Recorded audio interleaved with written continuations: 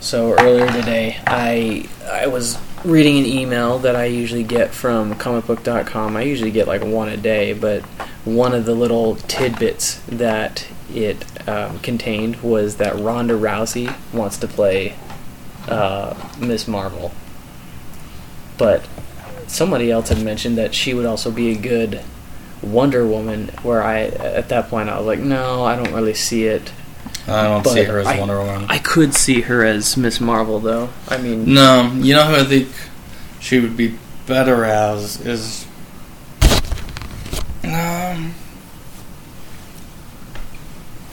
who would she be better as? Because she's not... I mean, she'd be okay as Miss Marvel, I suppose, but I want to say there'd be some characters that she'd be... What about She-Hulk? No. No. She-Hulk has to be funny. It has to be kind of like She-Hulk would be a hard one to pin down just because you would want, for She-Hulk, you'd basically want someone with what's her name from 30 Rock? Like Tina Fey? Yeah, you'd want someone like Tina Fey but with a athletic build. Yeah. That would be She-Hulk. Ah, I got it. Ronda Rousey could be Lady Thor. Yeah. She could do it. That would actually work really well. She has that, like, tough-looking Asgardian, I'm, like, stronger than everybody, warrior-type look. Yeah, Ronda Rousey is she's determined. Yeah, has a determined look about her. You know who she would also be good as? Angela. Now that Angela's been brought into the Marvel universe... Angela. She was originally in the Spawn comics. Oh, okay. Yeah. But now she's like Thor's long-lost sister. Yeah. She would be a good Angela. Huh. Because Angela is similar, has that very sort of almost harsh determination. Yeah. That's not something that you just pick up. Like, Ronda Rousey kind of has that instilled in her, which would work really well for a character. She doesn't have to, like, work too hard at it. Yeah, exactly. Because there's always that thing where there's athletes that become actors. The thing about Ronda Rousey is what makes her such a spitfire, what makes her stand out, and she doesn't really have temperance. To be Ms. Marvel has to have some temperance. I suppose so, yeah. You know what I mean? And so that's sort of... It's like, she'd be a good fit as far as ability, but as far as, like, acting, you know who I would seriously die and thank the heavens if this happened. But if someone like Kate Winslet became Ms. Marvel, I even would actually, she's really short, but even someone like Reese Witherspoon, someone that just kind of has that. Yeah, I could see Reese Witherspoon. I could see it. Yeah. Yeah. Kate No, Winslet's a little bit of a stretch, but she would also knock it out of the park. She's Kate freaking Winslet. That's true. I think it's always interesting how we don't typically think of a person as the character until we actually see it happening. Mm-hmm. And we have to wait to see it actually happen before we make that judgment, like a full judgment. Like, we can sit on the fence about it up to a certain point, but it's until they're on the screen that we're like, okay, yeah, they are that character, that's who they are, and then we tag them that way. Yeah. You know, like, we see Hugh Jackman as Wolverine. He'll always and pretty much forever be Wolverine. We don't see him as anybody else. What's funny is that when what's his name was cast as Captain America, I had already seen him in a really good movie called Sunshine, which is, you know, like, in the future, the sun is dying, so these crew members are on this ship with a huge atomic payload to deliver it to the sun to kind of, like, reignite it. But it's done a little more, like, hard science style, so it's not, like, faster than light speed. They have to travel there the slow way. Well, then the second spaceship that's been sent for this, the first one kind of, like, disappeared. And basically it's just sort of problems that arise. Mm-hmm. The one downside about it is almost, like, out of nowhere in the third act, all of a sudden, like, it almost, like, in the third act kind of turns into a slasher movie, sort of. Really? Yeah, because they discover the first ship, and then they decide, well, let's see if we can get the payload from that, and then that goes tits up, and you know what I mean? And then they don't realize they have a stowaway till it's too late. But if you know that twist is coming, it feels less jarring when you watch the movie. Whereas if you just watch the movie not suspecting that it's going to go that direction, you're just like, what the crap? Well, I guess it's good in that way. Yeah, so somebody telling me that this is what happened, that all of a sudden, this crazed crew member from the other ship starts, like, attacking them in the third act of the movie. When I got to that point, I was like, oh, okay. I still like this movie. But anyway, he was in this movie. Chris Evans. And he, instead of being like the joking one, like he was like the voice of reason. He was the one that was like, no, this is a stupid idea to go to the other thing. We have our mission. We should go do that. And sure enough, when it goes bad, because the main character is played by Cillian Murphy, Scarecrow. Oh, really? So, there's always role association. So it's basically, Captain America really doesn't like Scarecrow. Oh, of course. Of course. Right. Yeah. And of course, Moira McTaggart, on the other hand, does like. Is that the Rose Byrne? Yeah. Moira McTaggart, on the other hand, does like Scarecrow. And let's see, I'm trying to think of other actors in there. Well, Lucy Liu is not Lucy Liu. Michelle Yeoh is already a superhero, but she's in that movie too. Huh. Sounds like a pretty good movie, although I still have to say the other superhero movie that I saw with Chris Evans in, he wasn't as like big a force. I saw him in I saw him in The Losers. Mm. Did you ever see that? Mm.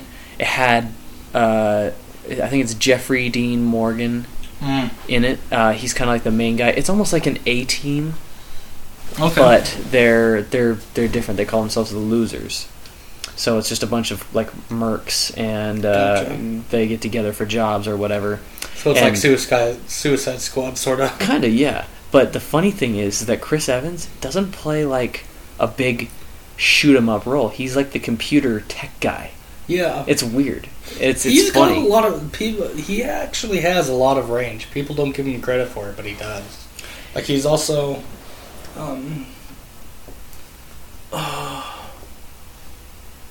Did you ever see that rom-com with him in it? What's Your Number? No. It was pretty good. There's a Snow. Oh, Snowpiercer. That's I never saw it. Was it good? Yeah. Like, is it like a legit decent movie? It's a legit good movie, and he does a legit good job. Because that's based off of a comic book, right? Yeah, it was based off of a French comic book. Huh. Yeah, I'd love to. French, they came up with some crazy comic books. Like, did you ever read any of the Heavy Metal? No. This was a collected series, like, starting from back in the 70s. Sadly, now it's more, like, well-known for like, fantasy, sci-fi, and... like, I mean... So you said that with, like, a French accent. Like, yeah, that was, like, my French honest trailer voice. But it's, like... But back in the day, it was a lot more kind of. You had some good cutting edge stories, and Mobius, who's such an influential artist, may he rest in peace. This has been recording me the entire time, hasn't it? Yeah. Mobius, who's such an influential artist, like he's the one that designed all the stuff in Matrix. Oh, really? Yeah, because like the Wachowski brothers. Yeah, they directed it, but yeah, Wachowski brothers, they came up with the storyline and everything like that, and they kind of like sent to him. They're like, all right, so this is sort of some of the stuff that we had in mind, and because he's this famous artist who did work back in the heavy metal magazine, the magazine Heavy Metal, which in French was referred to. In French, it's Metal Hurlant. Huh. But anyway, so they sends it to him, and when he designs it and sends it back to them, they're just like, this isn't what we had in mind. This is scarier. And they're just like, we like this. Let's do that. Yeah, and so it's like he's extremely influential, and there were a number of artists and writers from that like had some good classic sci-fi stories. And Heavy Metal even got turned into like an animated movie in like the 80s, which I suppose has its charms, but it's pretty cheesy and bad.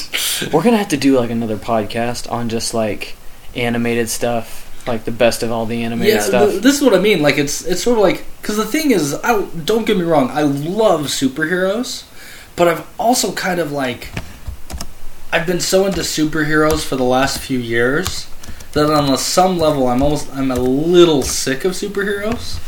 So I just worry that I might burn out a little bit. Like if we're just doing nothing but talking about superheroes. So I think we should definitely talk about some great animated stuff. I used to watch a lot of Adult Swim, and I loved watching some of the interesting stuff they had to put out. I admit I don't know why I feel embarrassed to say it, but I used to watch like Inuyasha. I watched Cowboy Bebop, which I thought was really cool. Dude, Cowboy Bebop's Star. Classic. Oh, it's so good. I love the score. I love the writing. I thought the stories were interesting. It was a fun story to tell. But yeah, we should definitely get into that. But, but then also too, like I'm a huge fan of the Alien comics and stuff that Dark Horse has done too. Never read any of that. Let's see, the Alien vs. Predator movie would have been so much better if they just basically took the comic and translated it into a movie. Because, in the Alien vs. Predator movie, they had it where it's like, oh, there's a pyramid in Antarctica and blah, blah, blah, blah, blah, and all this crap.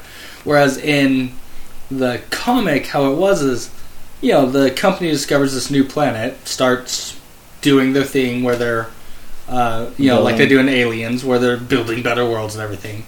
But it turns out that the Predators kind of use this planet as like a wildlife preserve, but basically a farm. Yeah, they dropped the aliens onto this planet and hunt them. Oh wow! And that sounds awesome. Yeah, and so now, like usually, it's pretty controlled. They drop that amount of aliens and everything, but then they drop these aliens in the midst of a huge population of people. Yeah. Wow. The shit hits the fan. That sounds awesome. It's so great. And the main character, too, her name's Machiko. It's like, I can't remember the name of the character in the Alien vs. Predator movie, and she was a pretty cool character, and she was still, she was still pretty good, but a lot of her stuff happened kind of by luck. Like, she kind of lucked out to be the hero in the story. Whereas in the comics, Machiko was much more skilled. And so by the end, when she earned, at the end of the Alien vs. Predator movie, where the Predator has respect for her and then takes that and sort of burns the mark up, that's straight from the comic. Huh, I didn't know that. And Machiko is such a cool character that they even did a few more stories, and she was the only human to be accepted by the Predators as one of their own. Huh, how about that? And so the Alien vs. Predator comics are awesome. Yeah, so, I've never read any of that. Yeah, and they do have these at the Lehigh Dragonscape, so you could pick them up, the Alien vs. Predator Omnibus. But and then after that, So after that first sort of mini-series, I think they did some short stories here and there, but the next big mini-series that they did was a big... I'm trying to remember how many issues. It was a 12-issue mini-series written by Chris Claremont. That name does not ring a bell for me. It should, I know because it should. All of your favorite X-Men were created by Chris Claremont. Huh. He's the one that brought in Storm, Wolverine, Colossus. He's the one that made the X-Men what they are today. Because when they first created the X-Men, Stan Lee and them, they didn't really kind of know what to do with the characters. Stan Lee, Jack Kirby. Yeah. I don't remember if it was Jack Kirby that was the artist on the X-Men very much or not. But in any case, the creative team, no one could figure out what to do with it. So when they handed it to Chris Claremont, he basically reinvented it. He's the one. He came up with the plot line to have the original X-Men team be kidnapped, or just captured. And so now Professor X has to go around and gather up new mutants. It's funny how a lot of the comics that we know today are they're not original. Like, they don't span or spawn from the original content that was created. Yeah, like that they're based on, you know. And it's funny that we all think of them as that way, but they're not. Yeah. You know, even Superman, how he used to be, like, in the beginning, is not really the Superman that we know today. Or the Batman, even. Yeah, Superman used to not be able to fly. Batman would use a gun and would kill a lot. Which is funny, because his father in Flashpoint uses guns frequently and has no problem killing. Yeah. And I just think it's a fun kind of parallel. Yeah, it was definitely a throwback to what he was. But anyway, like, getting back to... So Chris Claremont, he wrote, like, from the 70s through the 80s, he was the writer for X-Men. So, like, he wrote the Phoenix Saga. He, like, all of the iconic stories that they still plumb today. You know, he came up with, like, he made Nightcrawler, and like I said, Nightcrawler, Storm, Colossus, Wolverine was brought in from another one, but they still kind of, you know, it's like they, like, everything that makes the X-Men what they are now, basically Chris Claremont was their real daddy, you know? Huh. And he created Mystique, he created, like, seriously. And so, he was the one who wrote the follow-up miniseries for Alien vs. Predator. It's aged kind of weirdly, like, you know how, like, you watch stuff in the 50s where it's like, this is what the future's going to be like, and now when you actually reach that point, you're like, this is not what the future's this like. is not what the future's like. His version of the future kind of feels like that. It's like, that's not what the future feels like. But it still is a really good story because it's more cerebral. Right. Where it follows this woman who keeps having dreams of being chased, like, by a predator. And so, but it seems like those dreams are coming true. So it's like, you know, the concept of just aliens here, predator here, fight. Chris Claremont's like, no, I could do something more with that. And so he does. Like, he comes up with something much better. It's so good. Well, I think we'll have to do a different podcast where we can actually we'll have Gabe, myself, and we'll have Scott here. We'll all give that a good read and then give our input on that for sure. Yeah, totally. But welcome, nerds, to the Sons of Comics podcast. I'm here with Scott Hill. Say hi, Scott. Hello. And welcome to all of you. Today we just had a great long intro. We just wanted to, I guess, just talk about a few things on our minds. You know, our minds build up with comic book nonsense throughout the week, and we just decided we'd uncork the action for a second. Anyway, getting on to our main event, we just want to kind of talk about the recent release of Fantastic Four in theaters. And yes, we all get it. Fantastic Four, by all accounts and reviews, was not what it should be. But we're not gonna linger too much on the fact that it was horrible. We would just like to give our thoughts pretty much on what we would do better, how we would write a better story, what we would do to make Fantastic Four watchable, what it's lacking, what it needs. And I guess we could talk about a few things that we did and didn't like about it, but let's just get right into it. First off, I do have to say the casting was really good. I think the casting was impeccable. Reed Richards with Miles Teller I thought was a good choice. I mean, for a younger generation and to kind of liven up the story, having younger characters or younger actors play these characters was a well thought out idea. Yeah, I'm not going to comment too much on, apparently in real life Miles Teller is something of a douche, apparently, but I felt when it came to playing the character of Reed Richards, he did the unthinkable, which was he actually made me like Reed Richards. I cannot articulate strongly enough how much I usually dislike that bowl of oatmeal of a human being. And I'm not talking about the oatmeal that has like raisins or brown sugar or anything. I'm talking about dry, bland oatmeal of a human being. Oh, you're not thinking of oatmeal, man. You're thinking about gruel. That's what you're thinking about. No, or just cornflakes. Like, I mean... Maybe grits. Grits. Yeah. No, see, the thing is like grits. You don't know if you like it sometimes, but it's good for you. It's just a character builder. My parents used to tell me that oatmeal would build character, and I believed them, and, well, they were wrong, but... Anyway, I had to agree with you on that. Reed Richards is generally, like, when I read the comics and I see him in it, he's kind of stale. Yeah. But I actually liked the character that Miles Teller portrayed, and I thought the writing of him was pretty good. He was what I like to call adorkable. And I like to call it that because I stole it from other people who use that word, so I can't take credit for that word. But it's a good word. Yeah, but he was, it's like his love of science was like so strong that it was kind of endearing that he was a bland human being, because like, oh, but you're so into science that you're just like not a well-rounded human being at all. And I think that's what made me like him as a character. I didn't like the fact that they didn't give much articulation to his relationship with Sue, like in the romance. I mean, it was kind of there, but it really wasn't. Well, I think that's a general problem of the movie, actually, like, because I think I thought the other ones had too much, but I at least would have liked a little more from this. See, I don't know, like, I felt like the relationship between Reed and Ben Grimm was pretty well fleshed out. I really liked that. Yeah, I liked that a lot. In fact, that's like one of my favorite relationships in the whole movie. Yeah, like I liked it because that was the first time that I finally got it. I finally got why these two are friends. They're just kind of,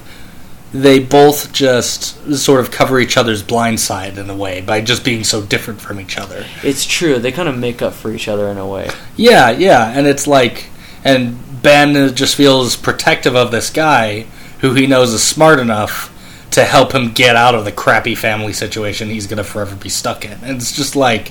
they articulated that even more when Reed is talking to Sue, and he's like, I wish I was adopted. And he says, my family never understands me. Yeah. They don't get me, and I wish I was with a family that did. Yeah.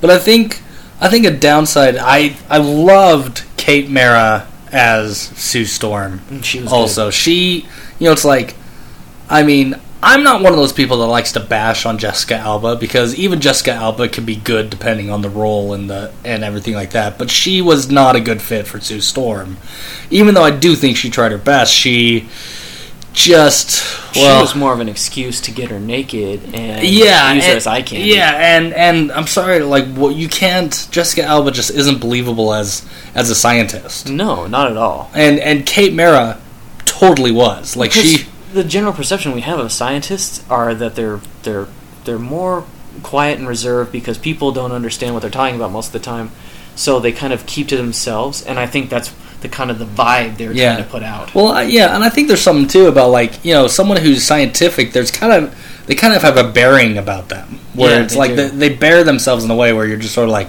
you look at the world the way a scientist does, and Jessica Alba just doesn't. She felt like more the girl that was going to shop at Dolce & Gabbana rather than reading a science book.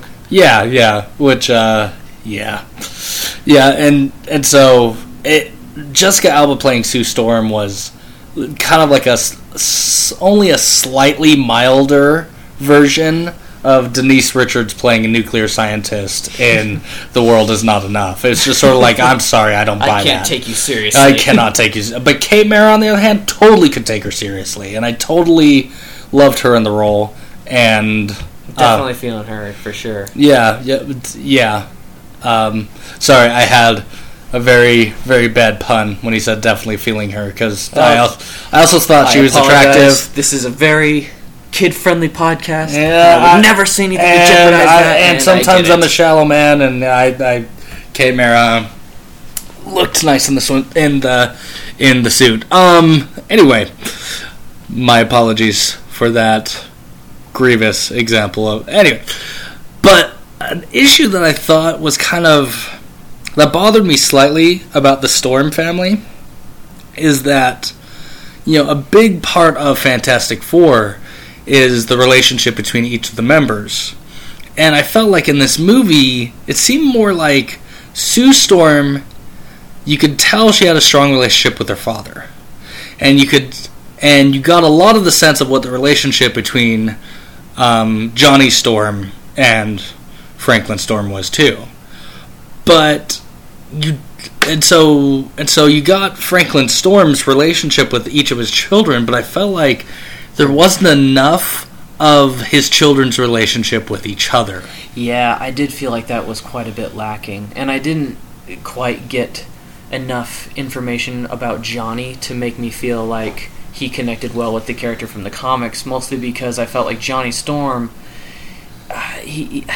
he just didn't feel the same way. Like when I read Johnny Storm is really he's super cocky, and he's kind of a player himself, and I just didn't. I don't know. I didn't feel it as much. I don't know. I would disagree, because I think for me, I think the strongest character quality for Johnny is that he's brash. Like, he's sort of... Oh, he's reckless. Yeah, he's reckless. He's reckless, and it's like... And sometimes... And there's different ways, too. Anyway, so like I was saying, I think he's brash. That's kind of his biggest thing, and brash... There's different ways you can play that. It's like you could play it as cocky and womanizing and that sort of thing. And in this movie, instead he was... I mean, it's not to say he couldn't have also been womanizing and everything like that. And the movie didn't give him opportunity to be, but instead the movie just showed him as just being reckless. And that's true. And so he still felt like Johnny Storm to me. But I did like Michael B. Jordan playing Johnny Storm, and I still think it's funny that both Miles Teller and Michael B. Jordan are doing this movie together when they also recently did that awkward moment with Zac Efron, and I thought that was funny that they're just... It's just funny how characters that end up in movies together also can end up in other movies together in similar roles, almost. And then you end up getting like this funny role association. Oh, it's the same thing in the Flash. If any of you have watched The Flash, you have Wentworth Miller and Dominic Purcell, who are both villains in The Flash. Yeah, but they were in Prison Break. And they're in Prison Break together, and they played brothers, and they're like just continuing. From what I understand, I think Wentworth Miller kind of insisted that Dominic Purcell was brought on. If that's true, I would give him a high five, because I just think that's really cool of him to do. And it's still funny because Wentworth Miller in Prison Break was like the mastermind thinker, and that didn't change at all over to the Flash. Dominic Purcell was the bruiser. He was the bruiser, yeah. He was the muscle. It makes me happy. It makes me happy because I like both of them on that movie. It makes me happy because it helps me forget that Dominic Purcell was a terrible Dracula. Yeah, I'm looking at you, Blade Trinity. You sucky movie, you. Yeah, he did not succeed there. But I think that was casting more than it. I think he gave it his all, but it was just... Well, it's fine. He makes up for it in Prison Break and in The Flash. He's awesome. And I really love Dominic Purcell and Wentworth Miller. They're just fantastic actors in their own rights. But, I liked Michael B. Jordan. And as for Ben Grimm, I liked him as a character. I thought his relationship to Reed was great. And I even liked the CG instead of the live or the suit. Him wearing the suit. I liked the CG actually. I'm sensing a butt in there somewhere. Yeah, there is some butt there because the suit gives a certain realism that a motion capture can't really do, and this movie felt a little low budget in a way. So it really couldn't give you the perfect CG that you're probably looking for. Because, like, I just watched Man of Steel the other day, and I watched, like, some of the special features, and I had no idea that Zod's armor in the beginning, that's all CG, that's all motion capture. And I was under the impression that was all real, and I was like, if you can do that with motion capture, then it should have felt even more real with the CG they did for Thing. And I just was kind of like, you could have done better. You could have done better, but it was still great. It didn't bother me, but, I mean, I will admit that bad CG tends... For some reason, I tend to give it a pass if I'm still like invested in the movie. Maybe it's just a Fox thing. Maybe. I don't know. But I also think, I guess, I can't believe I'm blanking out on the guy who played Ben Grimm. I always want to call him Simon Birch. Jamie Bell. Yeah, Jamie Bell. I guess Jamie Bell, like, doing the voice work for it and everything, and motion capture, did a good job, but he still felt a little off to me, being Ben Grimm. He's still the runt of the litter. Yeah, like he's right? Still like he was, at least Michael Chiklis was kind of big. Yeah, like it's sort of whereas like the Thing felt like an extension of Michael Chiklis. It feels like an inversion of... Yeah, that's true, of Jamie Bell. I mean, maybe there was a scene where... I remember the trailer, there was a scene of Jamie Bell playing baseball that wasn't anywhere in the movie. Right? I want to mention that the fact that the trailer had like a bunch of bits that weren't included in the movie just really sends me over the edge. It's because, for one, I saw that clip you just mentioned where he was like playing baseball and he hits the baseball into the sign of his family's business. Mm-hmm. 2, there was a scene where the Thing is like inside like a airship or a C-130 and he drops. Yeah. And then he also drops right into like a tank or like a vehicle or something and crashes into the ground. Yeah. It's like, I don't get where that all came from, and if it's missing, why they didn't include it. It couldn't hurt the movie to bring that stuff in. It could have only made it better. Yeah, and apparently like there was 3 different action sequences that were cut from the script before they even filmed them. That's ridiculous. Yeah, like I'd be interested. That's the thing. This movie, there's so many what ifs when you just look at the final product of this movie of just like what could have been. That no pun intended. Yeah, good catch there. You get a medal, I guess. I want a cookie instead. I don't want no medal. Well, I ate them. I'm sorry. They were delicious. Though. Well, maybe next time. I did tell you to eat them. That's true. That's right. Anyway. But yeah, like ultimately though, I thought the casting was good, and I liked this iteration of the Fantastic Four. It did feel kind of weird at the end though, where they're kind of joking with each other, and you've got Johnny Storm giving the Thing. The Human Torch is giving the Thing crap when it's like, how much have you two even like interacted with each other? You know what I mean? Like how, like they barely even had any interaction, so it's just weird.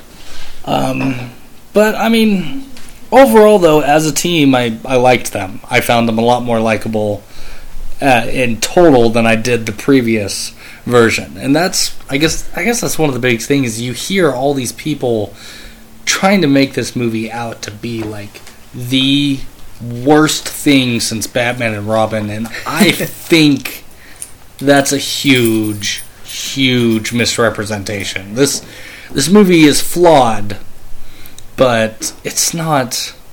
And I also have to take issue with all the people who are like that thought the first half was boring. I don't think it was boring at all. I liked it. It did lack a lot of action. I mean, so what? I'm not saying that was an awful thing, but it definitely captured a story. It gave you a good story, and I like that about the first hour or so. However, that story took a huge stop or a break when, like, after they received their powers, I just felt like the movie came to a complete grinding halt. And then they fumbled. And then they basically went in and they clipped everything else that could have made the movie better out of it somehow. I don't know how they did it, but it felt like there's an hour or a half hour of just things that would have made the movie better missing. Yeah, even a half an hour is like a wealth of content that would have. There's fight scenes missing. There's character development missing. Yeah, like I mean, in the preview, there's apparently you had Miss, which they never called Reed Richards Mr. Fantastic, did they? Didn't. But then where Reed Richards talks directly with Dr. Doom, which right, while he's like laying on the stretcher or inside the compound. Yeah, which. That is one thing I will take issue with this movie. And if you don't want me to rant, feel free to stop me, but that was not Dr. Doom. Not even close. That was not Dr. Doom. That just... I wish I could speak in all caps like Dr. Doom, just so I can iterate how much that was not Dr. Doom. That...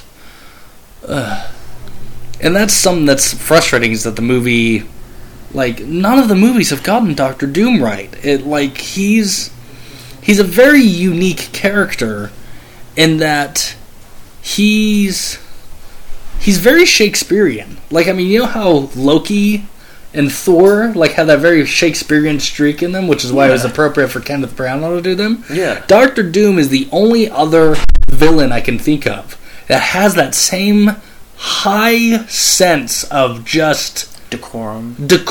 Yeah, that's exactly. He has a high sense of decorum, and he just lives by it, and it gives him a unique dimension because it's sort of like, I can't think of many. He's aristocratic. He is. He's an aristocratic supervillain. And if you look at his history and his origins, he was a very powerful man in his country, which, I mean, the country was called Latveria, for those who aren't familiar with Doctor Doom, and obviously his origin has been messed around with quite a bit. But well, I mean, he was still from Latveria. That's in true. The movie. They did say that. Although, I mean, you couldn't tell the difference between him and any other American. But Doctor Doom has a very aristocratic sense of decorum, and he's lofty. Yeah, he's lofty in his word, his speech, and the way he acts. He's a nobleman. He's a nobleman. Yes. Yeah, he's very much that old world sense of I was bred and born into this role. It's like an 18th century monarch. Yeah, seriously, he legitimately is. And one of the interesting things about him in the comics too is that he's one of the people that also explicitly tries to marry magic with technology.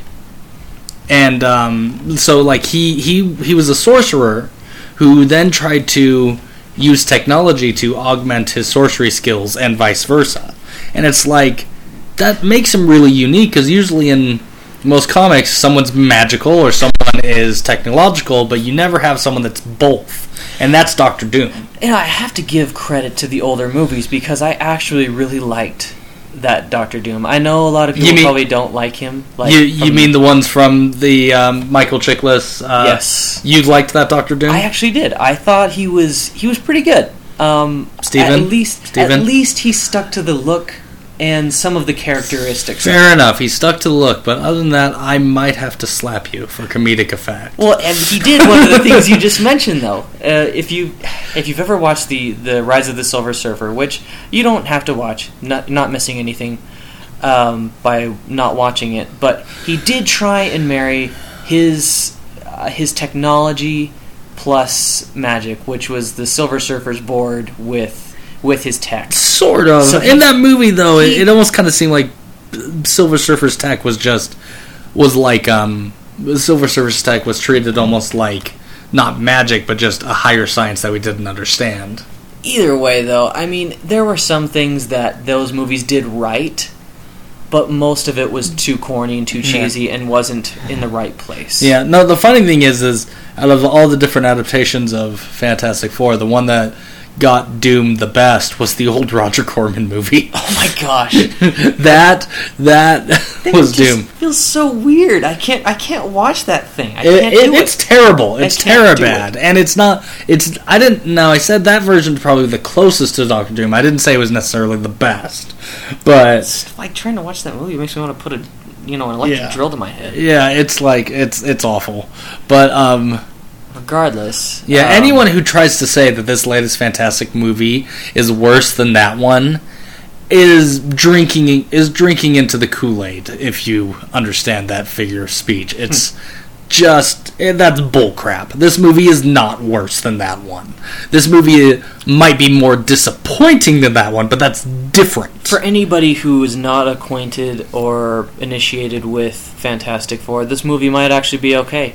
It actually makes out to be a pretty fun sci-fi movie if you're just looking for something to watch that's got some neat visual effects and something rather there. But with a slightly weird, suddenly abrupt third act. Yeah, it doesn't really follow right. Because after they get their powers, you're just like... They do that whole year later thing, and I was just totally thrown off by that. I was like, why? I was thrown off by it, but I felt like, okay, maybe the movie can still recover from this. Well, I had that same feeling, but it didn't. It didn't. As soon as Doctor Doom came back from the other dimension. So first they do the whole year later thing, and I was like, okay, guys, you're kind of shooting yourself in the foot. Let's see if you can turn it around. And then they didn't. And then they decided to shoot themselves in the head. They just killed themselves. They just decided to take a U-turn and, drive straight down the mountain instead of around the bend. You know, Yeah, they just did not pull it together. There was Yeah. just so much missing. I still thought the movie was okay. I don't hate it. I Disappointed, I think, I is was- the best way to put it. I felt empty, like, after I watched it for some reason. I was like, why do I feel like I'm hungry? Like, there was some part of me that was like, when I'm watching the movie, I'm getting filled up. It's like someone is pouring me like a drink. And Yeah. then I felt like somebody just decided to stop, but the movie played on. And I was like, okay, there's something missing here. Which, that reminds me, though, it's like with a lot of people that I have talked with, and this is the silver lining for this movie, is that there are a number of people, I mean, the vast majority are just like, worst movie ever, and slamming their keyboards, and those people are really freaking entitled. I'm sorry. It's like... Punching their fists through their Yeah, computer screens. it's like, I'm sorry, the world doesn't owe you a good Fantastic Four movie, so please check your rage and entitlement. At least we have another Fantastic Four. Right, I mean, you know there's what I mean? nothing It's- bad about that. It's like, close your eyes, picture your own dang movie. But for those who are beyond that and had some appreciative things of the movie, the thing I've unanimously heard them say is that I'm now interested in reading the comics. Yeah. Which, if that's the takeaway from this, That's a win. that is a win. That's a total That's win. totally a win. Because even myself, like, I've always been kind of not even really a casual. I've been like, but when it came to Fantastic Four, I respected them and their kind of position of the first family of Marvel, and I knew that there would be good. And I know that there's probably good stories that existed with them, but I never really felt like I never really felt the need to try and seek them out. But now, after watching this movie, I want to seek them out. I want to read some good Fantastic Four stuff and see what they're about. Here. You know, for years, when I had seen those original Fantastic Four movies with, like, the Michael Chiklis ones that we're talking about, I did...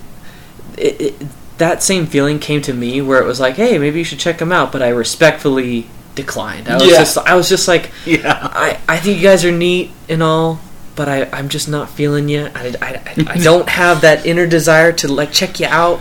I just don't see any good stories. But now, after watching this, it took that darker tone, and when stuff takes a darker mood, I generally, like, I'm interested. It kind of grips me, and I'm like, maybe there is something to it. Maybe there is a better story in there somewhere that I could read, and that would give me a better idea of why people like the Fantastic Four and why they've lasted so long. Yeah, see, you say darker, I would probably say, like, meaningful or just more poignant, or, like, this movie, like, there seems to be, DC and Marvel movies seem to be trying to take a different approach, which is funny because their comics both hit the same approach, but I think they should stay the way they are. I think Marvel should stay fun and DC should... Yeah, but I mean, there's fun, but there's fun and kinetic, or there's dark but profound, and I think that's for some people one works better than the other. Yeah, and it's like,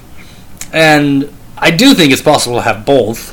It's possible, yeah. Yeah, I would consider Guardians of the Galaxy an example of both. Not everyone on this podcast agrees with me, who I'm going to throw out there for public stoning in 3, 2, 1. I really liked Guardians of the Galaxy. No, I respect the fact that you don't like it as much as me. I just would be remiss if I didn't use it as an opportunity to poke fun and falsify some sort of rivalry for our listeners' enjoyment, which I guess I've now just ruined by admitting that it's all false. Oh well. Not false. It's not false. We're keeping kayfabe. If you don't understand that, look it up, I guess. But yeah, this movie went for kind of a more profound take. Like, Fantastic Four is usually lighter and softer, but this movie instead went for something more dramatic and profound. And whether it succeeded at that or not, I know that for me it at least kind of showed me how a dramatic and profound Fantastic Four story could totally work. Well, it took a very strong stance on realistic science. Yes, yes. And that's something that I very much enjoyed. I very much enjoyed the grounded sense of science that it put off. Like, it made me feel like teleportation was actually somewhere within our reach. And when a movie can like really position science in a way that makes something like that believable or nearby, I really enjoy it, and it really piques my interest. Well, yeah, like, I mean, you look at the Fantastic Four, and when they were originally came out, we had not yet landed on the moon. And so the fact that they went up in a spaceship, you know, this was at the height of the space race. So that was kind of what Marvel was going for with their original origin story. And at their heart, the Fantastic Four was always best from... it was basically always best as a... or at least always seemed the most provocative when they were explorers of the unknown. You know, science, you know, plumbing the depths of science and trying to make new discoveries. And whereas the other movies did not do that at all, because they were more just wacky. They were out there. They were wacky, silly melodramas. This was trying to cover new ground, and well, this was trying to keep both feet on the ground while staying in a comic book. Yeah. Unfortunately, I feel the third act is where they jumped from having their feet on the ground at all and went full comic book. Really abruptly. I just feel like they lacked, though, the action and just seeing where these powers could lead to. Yeah. You know, and realizing their full potential. I mean, even for an origin story, I felt like we deserved more than that. Well, but that's just me. I sort of felt like it tried to have it both ways. Like, in some ways, I almost felt like Doctor Doom could have been cut out of the movie altogether. Yeah, they didn't really need him. Yeah, and they could have left it where it's almost like... I would have rather them just fought the government. Yeah, right? The government that's trying to control them. Or maybe not the whole government, but this section of the government that's trying to keep them under their thumb. I think that would have been a much better... Because then it would have forced them to do teamwork in a profound way, and not just in a... Wait, we've got to figure out how to do this killer combo together. Right. You know, because we can't, like, do a combo move on the bad guy Mortal Kombat style separately. We've got to, like, work together as a team. This makes no emotional sense whatsoever, but this is obviously what the audiences want, or so the cynical Fox executives think, and that's what we're going to do.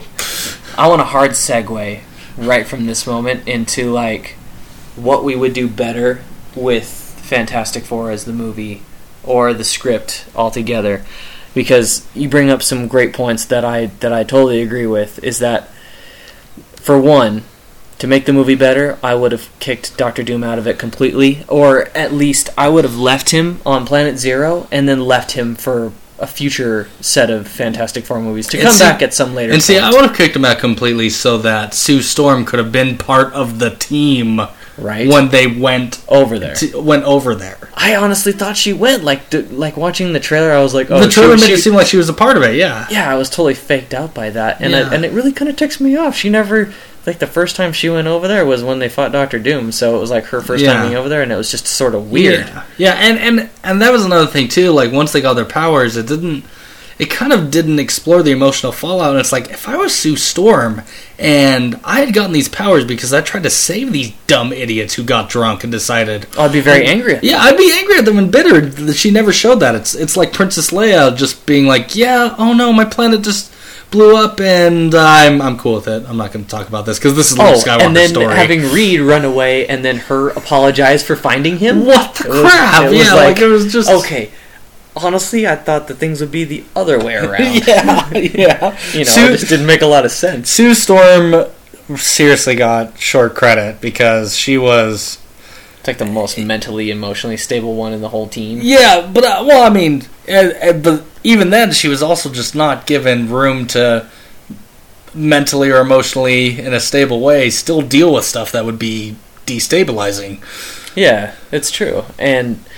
the other members of the team, like, all of a sudden, they just all come together for no apparent reason. There's no discussion. It feels so artificial. It was so artificial. It was just, let's push the characters back together while Dr. Doom is exploding everybody's head. Yeah, like... You know, oh, running away again, Reed? Oh, whatever. That's so backhanded. And, like, honestly, you couldn't give them a moment to talk. They all just said, okay, let's all go together over to Planet Zero. No discussion. Yeah, because it's like... Because that happens. It's like the old...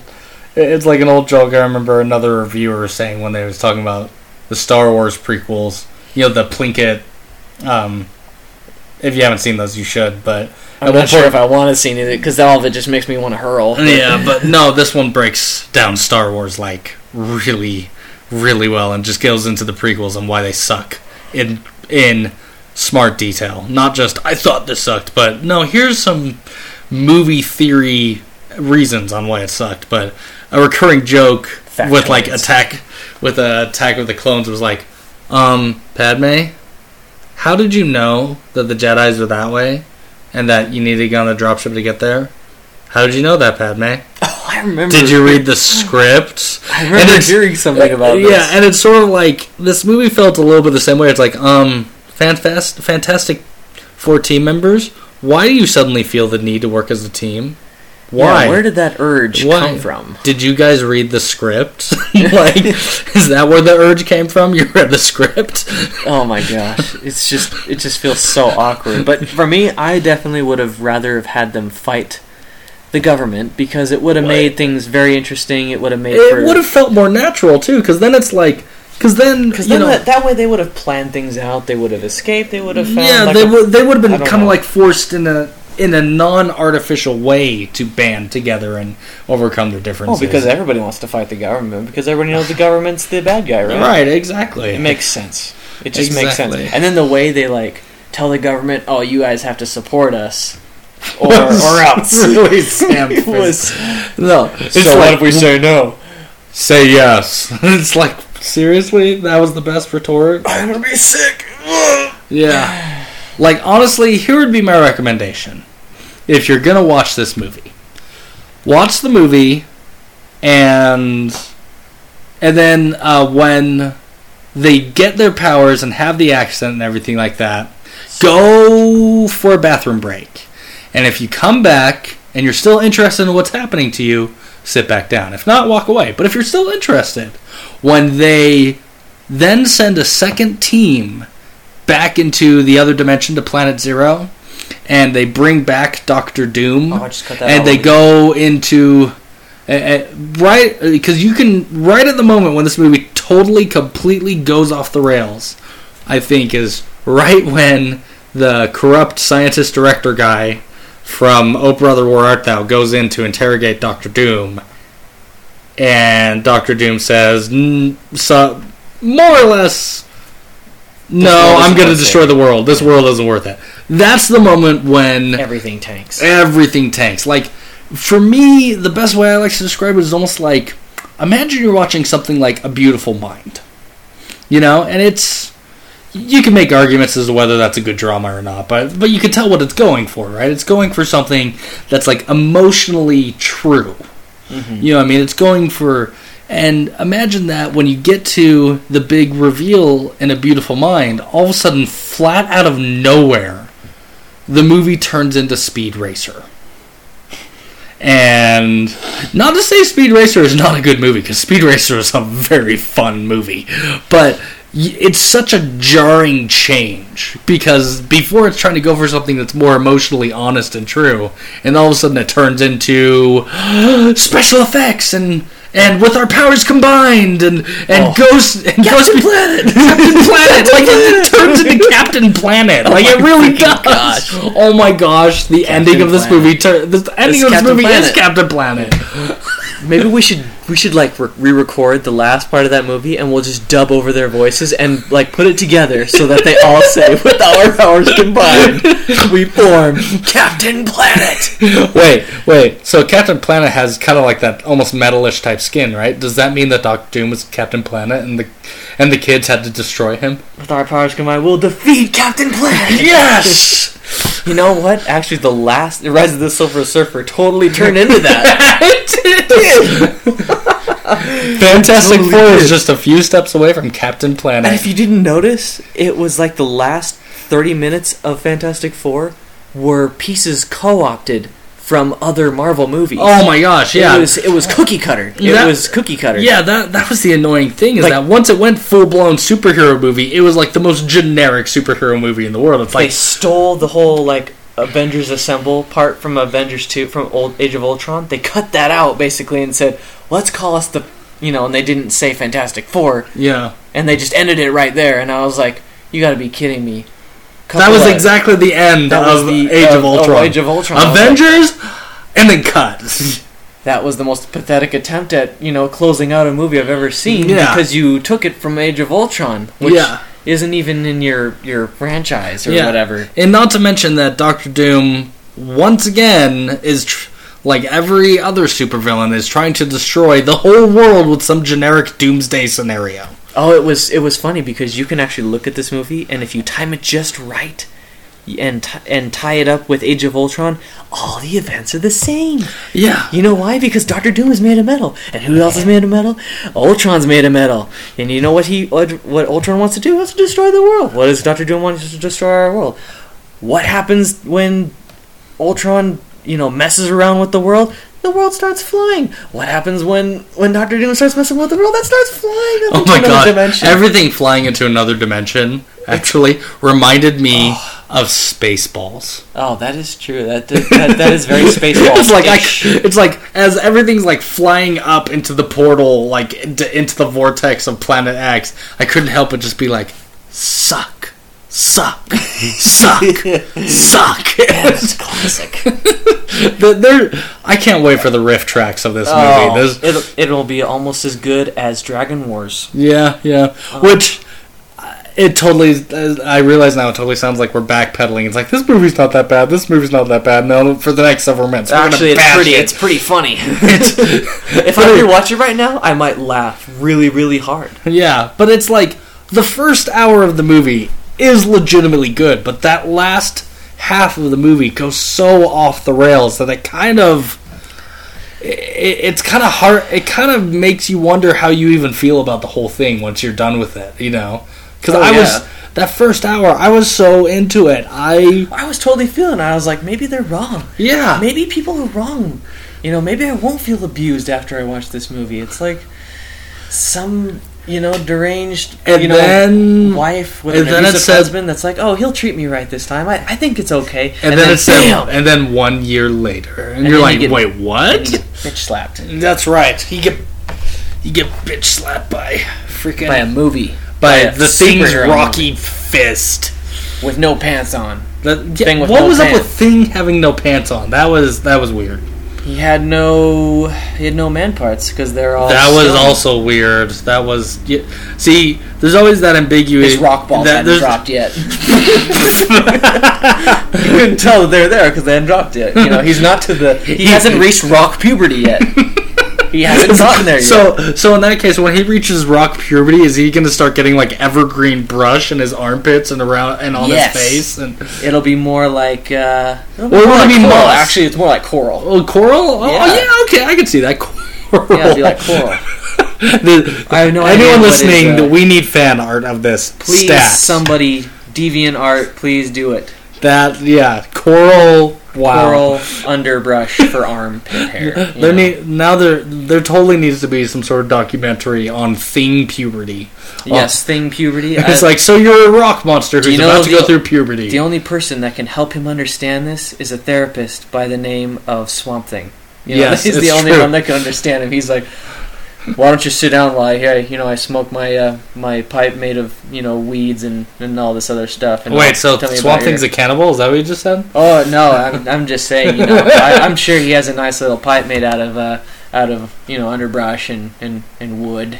Something. Some very nice snake wood or whatever. I don't know. Okay. But I can only imagine Thing just like laying down on one of those chaise lounges while Swamp Thing is there just like scratching his tree beard. Alright, now you're making me picture him with like one of those like silk bathrobes. Scott, I am commissioning you to do an entire comic book about this. Okay, I will do it with my crappy skills in art. And if you're listening and you subscribe to our podcast, you will get exclusive artwork and comic book content from Scott, where Thing is getting therapy sessions about his rock puberty by Swamp Thing.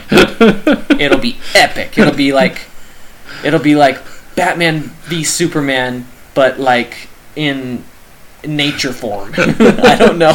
It's Bambi-ish. Disclaimer: any promises made by Steven in this podcast may or may not necessarily come true.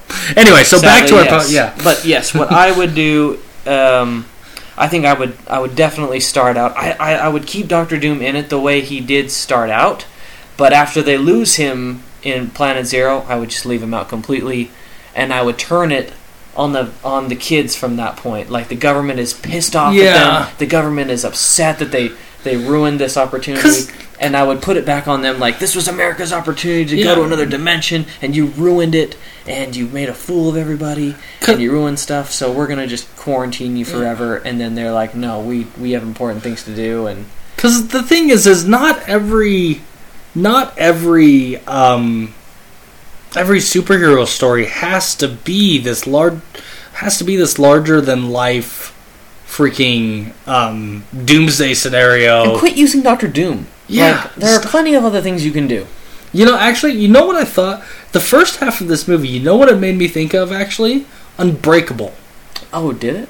Yeah, well, really? At least in terms of how grounded it was and how, like, you kind of believed the idea of this sort of this superhero story. And that was one where it's like, Unbreakable was a superhero movie without, oh no, New York is being attacked by an alien army sort of thing. Like, it was on much smaller terms. And so if I was to alter my analogy I used earlier, instead of being like a beautiful mind turning into Speed Racer, it was more like Unbreakable suddenly turning into Captain Planet.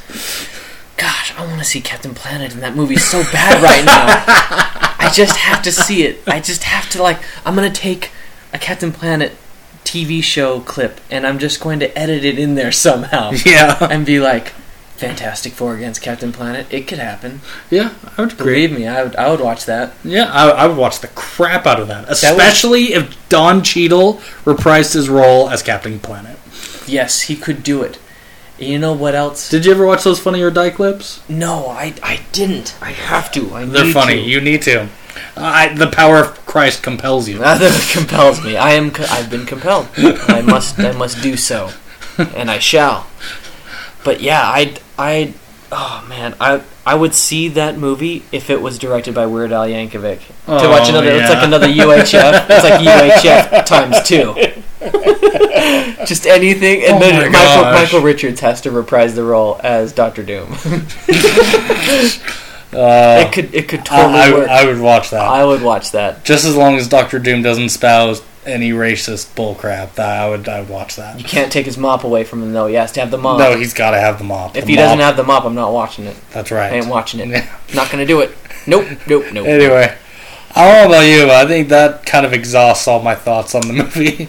I just think they could have done so much better, and the fact that they're giving it another chance, it's already been slated they're already slated to do another movie, and fans are protesting it, saying that 20th Century Fox should give their rights back to Marvel. But I honestly think they could do it. They could do a better one. I think they'll learn from their mistakes. I mean, hopefully a lot of people do, and I'd like to see what they can do. I honestly don't believe for a second they're really going to make a sequel. To me, it seems like PR, like a PR move or something. But well, it could be to see if it gets traction. Yeah. But the one part though, when it comes to, because again, I do feel like a lot of fans are acting spoiled and entitled. Like, you owe us a good Fantastic Four movie, and even though you're a business who's out to make money, you owe us enough to just set that goal aside and give the rights back to Marvel so that we can have our Fantastic Four movie. It's like, fans, shut up. This is the real world. Grow up. Kids, this is not the way the world works. It's sad. I would love it if that miraculously somehow happened, but miraculous is the word. It would be a miracle. But the one thing that does make me wish Marvel had the rights is actually less to do with the Fantastic Four as the team themselves, and just, I wish Marvel could just be able to play with Silver Surfer and Galactus and Doctor Doom and the Skrulls and Mole Mole Man, like all of the other people that Fox is never ever gonna use because they're embarrassed by the comic bookiness of it. Just give that stuff to Marvel. Maybe that's a deal they can cut. It's like, all right, fine, we'll give you rights to use all these other characters, but we'll just let us use the core team of Fantastic Four. And I think if that was the happy medium that got struck, hallelujah. Because they're going cosmic, and there's no Silver Surfer or Galactus, and that pains me to my obviously very entitled heart, because I feel the world owes me. That's hypocrite. We all feel like we're entitled to something from the comic book universe, and I'm no different. I feel like I really wanted to see Marvel take back the rights to all of their properties, and if I had a time machine, I'd go back to when Marvel was about to go bankrupt and they gave their rights out to this stuff, and I know this sounds selfish, but I would love to see what Marvel could have done with all of their properties as Marvel Entertainment Studios, just because I feel like Marvel Entertainment does it right every time. I think if you did that, Marvel wouldn't have become as successful as they were, because Marvel saw the other people try and do their movies and then do it wrong and go, okay, you know what? We need to show people how it's done. And they've definitely done that. And I'm not saying that they're not doing great or anything, and they're pretty much perfect the way they are now. But there are some things I think they should have back and be doing. But anyway, entitlement issues, daddy issues, mommy issues, whatever you want to call it. Yeah. Anyway, Stan Lee didn't love me enough. Yeah, Stan Lee didn't come to my birthday party, so I'm pissed off. He was too busy co-creating excellent characters. The jerk. Yeah, how dare he? Yeah, and the worst part is that I wasn't even born when he did it, but he still didn't come to my birthday party. Yeah, he should have been there when I was born. What a jerk! I know, right? Even though he's not even my dad. He's not even my dad. He can show up in every single Marvel movie. He can't show up to my birthday party. I know. That's ridiculous. Totally. But at any rate, it's worth maybe watching once, or like you could do what Scott says, and I edit it a little bit here, but you could leave and take a nice potty break or go eat a sandwich right when they get their powers, and it goes to 1 year later. Just leave. Just leave for about 25 minutes and watch maybe the last 5 minutes of the movie, and you'd probably be set, and you wouldn't be unhappy. Because when I watched everything, I was unhappy. Yeah. But if you cut out most of that, you won't be unhappy, because you won't know what's in between, and you'll be like, oh, okay. You'll fill it in. Like you'll fill it in with your imagination. Up with will be better than what they came up with. Exactly. Use your imagination. Your imagination is power. Imagination is power. Remember that. Yeah. Remember that. Don't forget I think one last thing I want to think of is I want to do to sign off, if you don't mind, is try and name, I don't know, maybe 3 movies that are actually worse than this Fantastic Four movie, just so we could set the record straight. There's plenty to go around, I'm sure. Well, can we do 5 then? Like 5 apiece? Worse than this. And, okay, I'm going to start out, I'm going to do one, and then you can say one, and then we'll just go around. Until we're done. Mm-hmm. And then, and this is, if I say something that offends anybody, you know what? I'm not sorry. I'm just going to say what I don't like, and you can just deal with it. Chances are it might be the audience avatar and be like, whoa, you said what? So you already just mentioned one. First off, it may not be based completely on a comic book or anything like that, but I did not like watching The Toxic Avenger. Wow. That was, yeah, okay. I was Toxic unhappy. Avenger is worse than this one? I was unhappy with it. Very, very dissatisfied. So that's one. Okay, alright. I think that one was like intentionally meant to be bad, but it succeeded at being bad, so fair point. It was bad enough that it was worse than it was bad. Okay, another movie another comic book superhero movie that was definitely worse than this one, Batman and Robin. That's a gimme, but yeah. On board with you there. Superman Returns. for me, actually. I'm actually going to have to agree with you. This one might be on par with Superman Returns.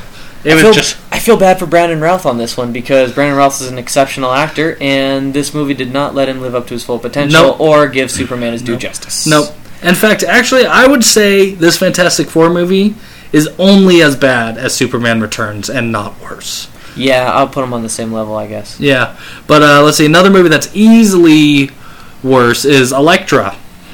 That movie sucked. I will see your Elektra and raise you a Daredevil. I will put it on the same level as Daredevil. I think this one's slightly better than Daredevil, actually.